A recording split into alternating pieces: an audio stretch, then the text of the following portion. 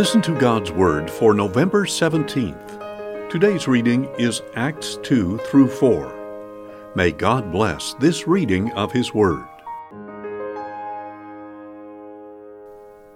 Acts 2. When the day of Pentecost came, they were all together in one place. Suddenly, a sound like a mighty rushing wind came from heaven and filled the whole house where they were sitting. They saw tongues like flames of fire that separated and came to rest on each of them. And they were all filled with the Holy Spirit and began to speak in other tongues as the Spirit enabled them. Now there were dwelling in Jerusalem God-fearing Jews from every nation under heaven.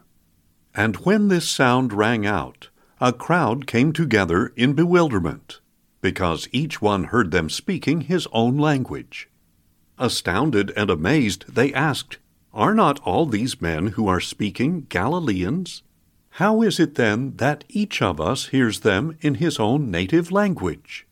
Parthians, Medes, and Elamites, residents of Mesopotamia, Judea, and Cappadocia, Pontus and Asia, Phrygia and Pamphylia, Egypt and the parts of Libya near Cyrene, visitors from Rome, both Jews and converts to Judaism, Cretans and Arabs. We hear them declaring the wonders of God in our own tongues." Astounded and perplexed, they asked one another, "What does this mean?" But others mocked them and said, "They are drunk on new wine."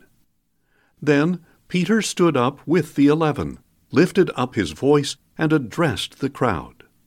"Men of Judea, and all who dwell in Jerusalem, let this be known to you, and listen carefully to my words.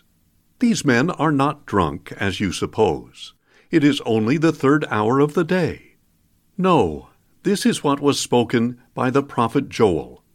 In the last days, God says, I will pour out my Spirit on all people. Your sons and daughters will prophesy. Your young men will see visions. Your old men will dream dreams.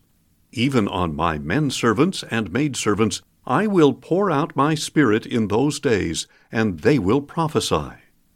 I will show wonders in the heavens above, and signs on the earth below, blood and fire and billows of smoke. The sun will be turned to darkness, and the moon to blood, before the coming of the great and glorious day of the Lord. And every one who calls on the name of the Lord will be saved." Men of Israel, listen to this message. Jesus of Nazareth was a man certified by God to you by miracles, wonders, and signs, which God did among you through him, as you yourselves know. He was delivered up by God's set plan and foreknowledge, and you, by the hands of the lawless, put him to death by nailing him to the cross. But God raised him from the dead, releasing him from the agony of death, because it was impossible for him to be held in its clutches. David says about him, "I saw the Lord always before me. Because he is at my right hand, I will not be shaken. Therefore my heart is glad, and my tongue rejoices. My body also will dwell in hope, because you will not abandon my soul to Hades, nor will you let your Holy One see decay. You have made known to me the paths of life. You will fill me with joy in your presence." Brothers, I can tell you with confidence that the patriarch David died and was buried, and his tomb is with us to this day. But he was a prophet, and knew that God had promised him on oath that he would place one of his descendants on his throne. Foreseeing this, David spoke about the resurrection of the Christ, that he was not abandoned to Hades, nor did his body see decay. God has raised this Jesus to life, to which we are all witnesses. Exalted then to the right hand of God, he has received from the Father the promised Holy Spirit, and has poured out what you now see and hear. For David did not ascend into heaven, but he himself says, The Lord said to my Lord, Sit at my right hand until I make your enemies a footstool for your feet. Therefore, let all Israel know with certainty that God has made this Jesus whom you crucified both Lord and Christ." When the people heard this, they were cut to the heart, and asked Peter and the other apostles, "Brothers, what shall we do?" Peter replied, "Repent and be baptized, every one of you, in the name of Jesus Christ, for the forgiveness of your sins, and you will receive the gift of the Holy Spirit. This promise belongs to you and your children, and to all who are far off, to all whom the Lord our God will call to himself." With many other words he testified, and he urged them, "Be saved from this corrupt generation."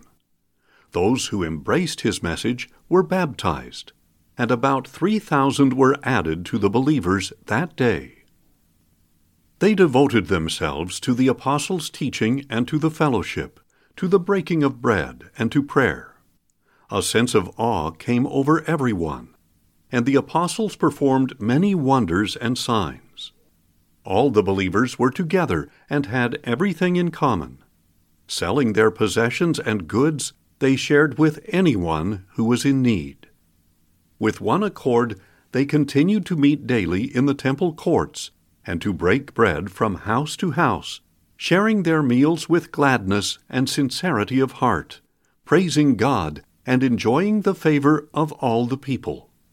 And the Lord added to their number daily those who were being saved. Acts 3. One afternoon, Peter and John were going up to the temple at the hour of prayer, the 9th hour.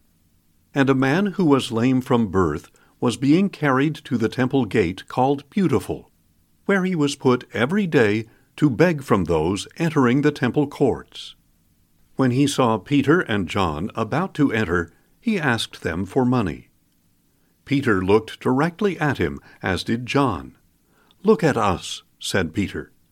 So the man gave them his attention, expecting to receive something from them.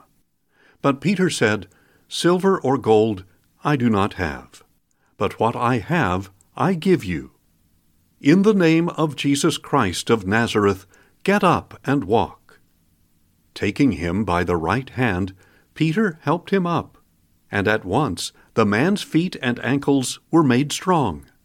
He sprang to his feet and began to walk. Then he went with them into the temple courts, walking and leaping and praising God. When all the people saw him walking and praising God, they recognized him as the man who used to sit begging at the Beautiful gate of the temple, and they were filled with wonder and amazement at what had happened to him. While the man clung to Peter and John, all the people were astonished and ran to them in the walkway called Solomon's Colonnade. And when Peter saw this, he addressed the people, "Men of Israel, why are you surprised by this? Why do you stare at us as if by our own power or godliness we had made this man walk? The God of Abraham, Isaac, and Jacob, the God of our fathers, has glorified his servant Jesus. You handed him over and rejected him before Pilate, even though he had decided to release him. You rejected the holy and righteous one, and asked that a murderer be released to you. You killed the author of life, but God raised him from the dead, and we are witnesses of the fact. By faith in the name of Jesus, this man whom you see and know has been made strong. It is Jesus' name and the faith that comes through him that has given him this complete healing in your presence. And now, brothers, I know that you acted in ignorance, as did your leaders.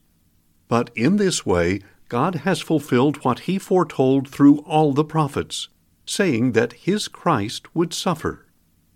Repent then and turn back, so that your sins may be wiped away, that times of refreshing may come from the presence of the Lord, and that he may send Jesus the Christ, who has been appointed for you. Heaven must take him in until the time comes for the restoration of all things, which God announced long ago through his holy prophets. For Moses said, "The Lord your God will raise up for you a prophet like me from among your brothers. You must listen to him in everything he tells you. Everyone who does not listen to him will be completely cut off from among his people." Indeed, all the prophets from Samuel on, as many as have spoken, have proclaimed these days. And you are sons of the prophets and of the covenant God made with your fathers, when he said to Abraham, "Through your offspring all the families of the earth will be blessed." When God raised up his servant, he sent him first to you, to bless you by turning each of you from your wicked ways. Acts 4.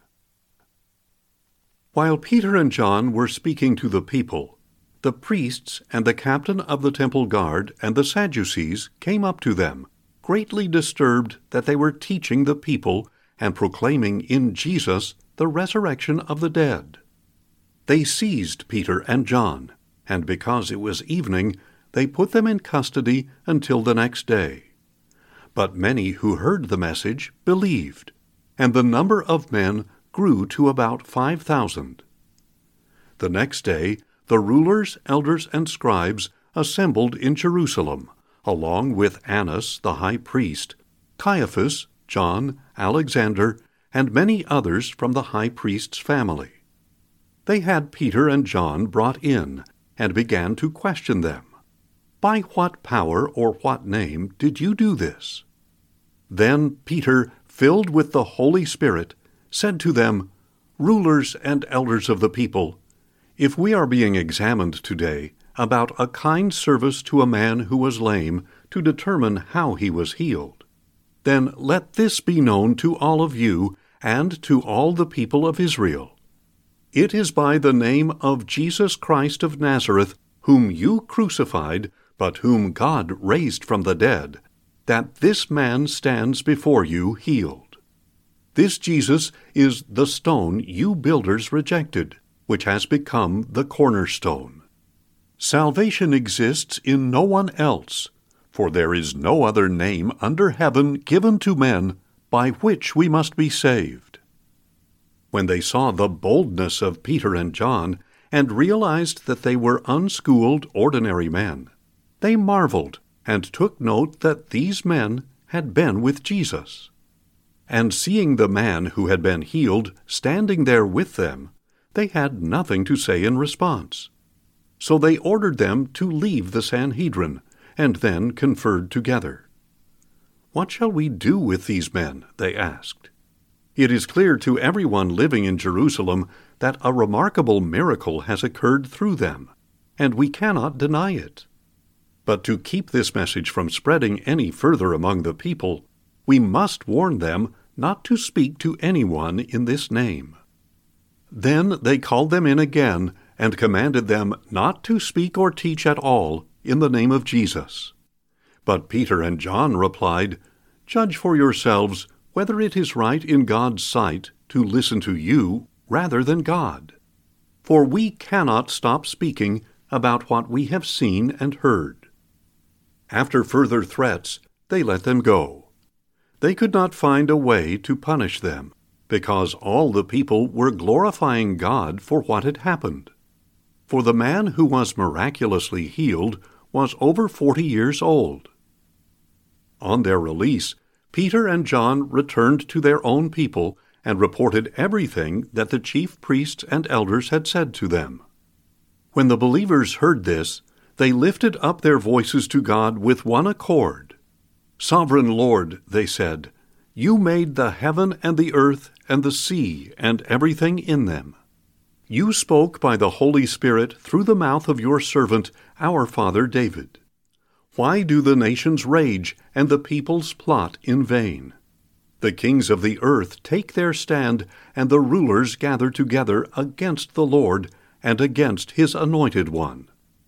In fact, This is the very city where Herod and Pontius Pilate conspired with the Gentiles and the people of Israel against your holy servant Jesus, whom you anointed. They carried out what your hand and will had decided beforehand would happen. And now, Lord, consider their threats, and enable your servants to speak your word with complete boldness, as you stretch out your hand to heal and perform signs and wonders through the name of your holy servant Jesus. After they had prayed, their meeting place was shaken, and they were all filled with the Holy Spirit, and spoke the word of God boldly. The multitude of believers was one in heart and soul. No one claimed that any of his possessions was his own, but they shared everything they owned. With great power, the apostles continued to give their testimony about the resurrection of the Lord Jesus, and abundant grace was upon them all. There were no needy ones among them, because those who owned lands or houses would sell their property, bring the proceeds from the sales, and lay them at the apostles' feet for distribution to anyone as he had need. Joseph, a Levite from Cyprus, whom the apostles called Barnabas, meaning son of encouragement, sold a field he owned, brought the money, and laid it at the apostles' feet. Thanks for listening, and join us tomorrow as we listen to God's Word. Questions or comments? Email us at info@listentogodsword.org.